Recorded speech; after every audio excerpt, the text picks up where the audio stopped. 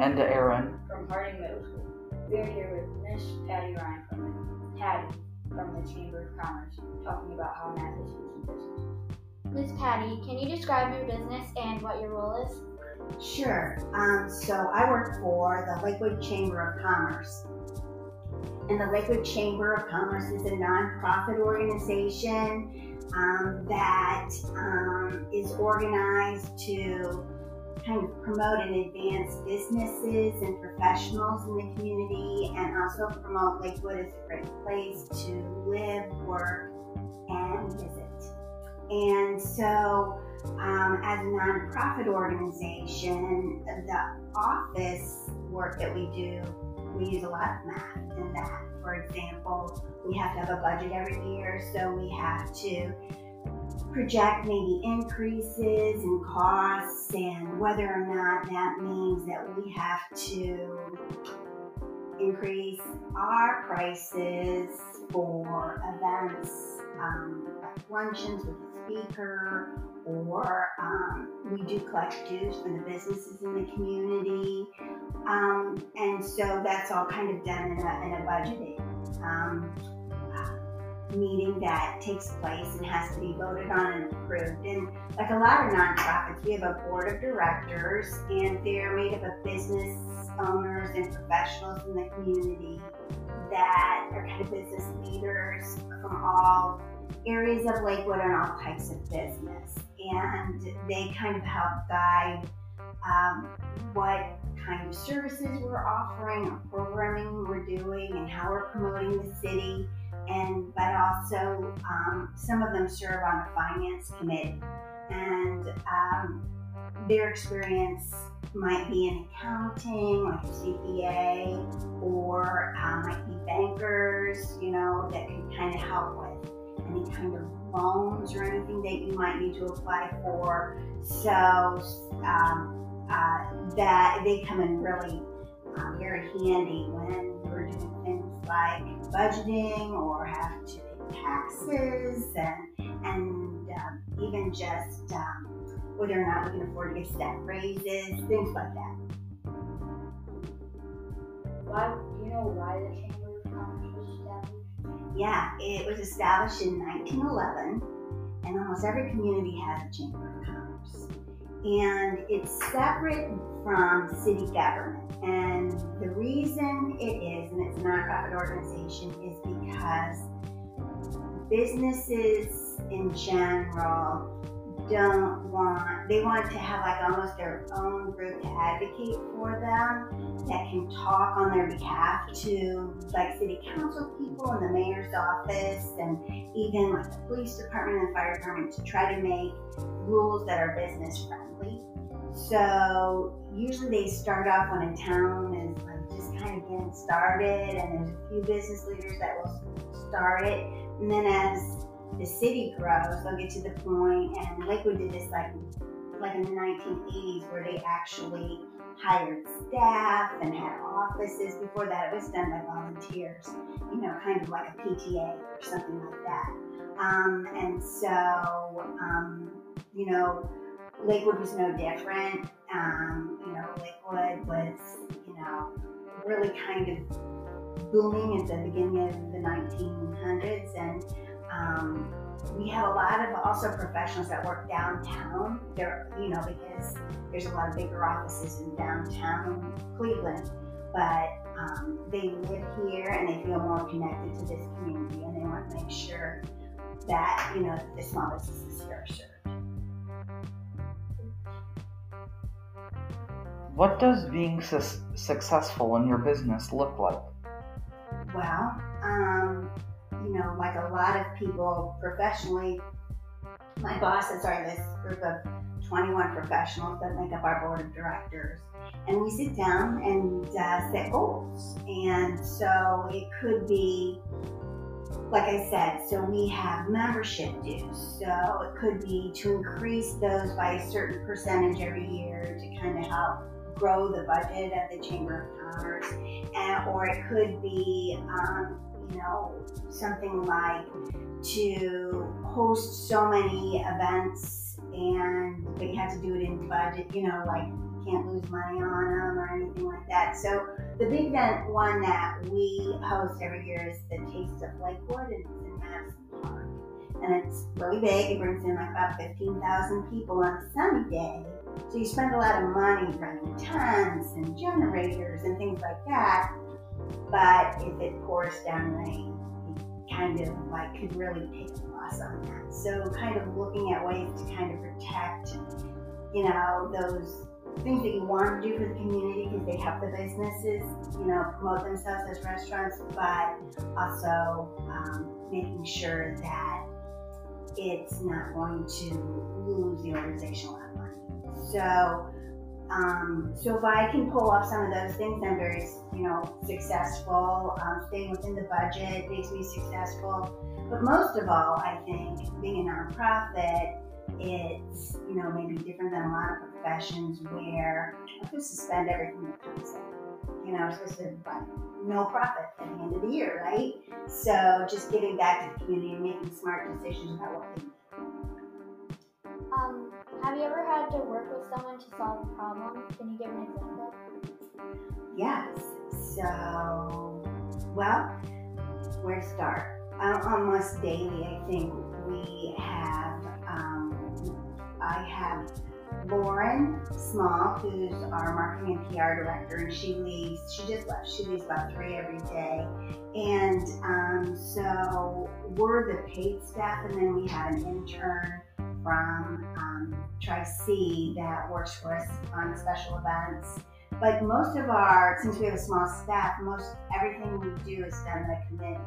So we have committee meetings where we get the input of different business owners and professionals in the community regarding, especially during COVID. We worked really closely in partnership with the City of Lakewood and the Mayor's Office and other small businesses and Lakewood Alive, which is another nonprofit in town, to come up with resources we could use to help businesses be able to survive not being open for a significant amount of time, or how people work remotely, things like that. So teamwork's really important.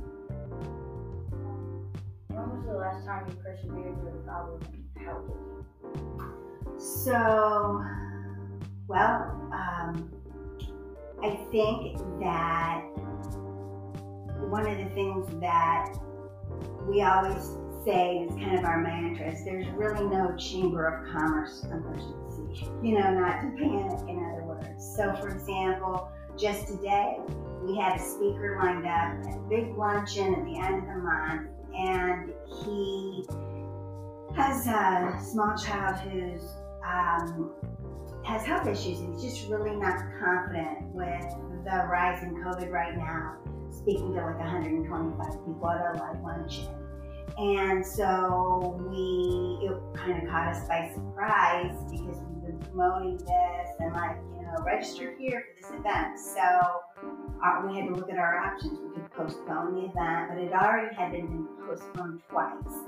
So we didn't really want to do that. We could try to work with the venue to see if there was any way that this speaker could remote in, put a big screen up and just have him talk on camera and our audience be able to watch him that way.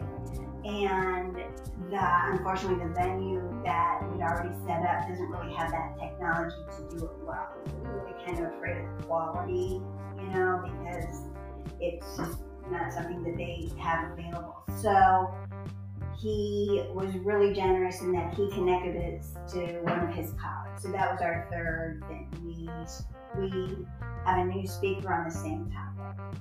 And so it was this crazy morning because it was, a lot of people needed to know by the end of the day whether or not we were going to postpone or cancel this thing, or whether we were going to move the venue to a different place that could do the AV we needed, or just go with a different speaker. And so you just, it's not really anybody's fault. You want to respect everybody's decisions. But I think a lot of people will tell you and I'm sure you guys have experienced it too at school, that you just have to be flexible right now. There's a lot of days where you just have to persevere because, what started off like was looking like it was going to go one way in the morning, when you came to work, it completely changed right now. So pivot, that's what we keep saying. Pivot, come up with a new plan. How do you use models in your business, like graphs or charts? That's a good question. So we do a board meeting at the beginning of every month, and it's in the morning, and basically just to kind of make sure we're on track with our financial goals and just our programming goals, and helping other businesses. So one of the things that we've done for the last probably 5 years is a dashboard. So they'll get a big printed packet out, within minutes from the last meeting and, all these other things. But most people just want like a really simple to look at dashboard that's kind of visual, kind of what the goal was that we set for ourselves for the year, and kind of, just graph where we are to date. Are we on track to meet that goal? Are we behind or whatever? Because I think it's just a really good visual for people. The other thing is, a lot of times we'll talk about the census in Lakewood, and we're talking about the community, and so we have 50,000 people here. Well, what are the kind of the pie graphs of how many people are under 18? How many people are between 18 and 25? How many, and kind of seeing demographically by age and by, race or ethnicity, like what does it really look like out there, and so we'll kind of look at pie graphs and kind of put that up there, because I think a visual graph, using Excel, you can usually just type those numbers in and it can give you a pretty accurate graph to be able to kind of give people a picture.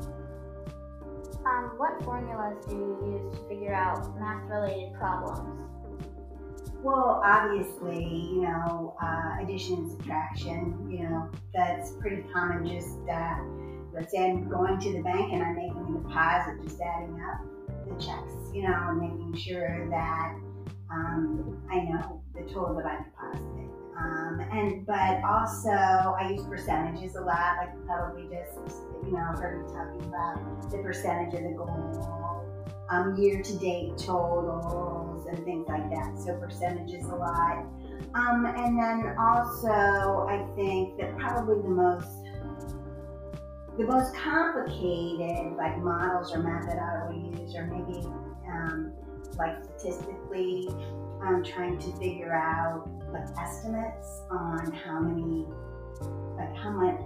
big a crowd will be at a festival or something like that. And what you can do is, or how many people were there if it's a big festival. So let's say it's the 4th of July, and I think this is really cool.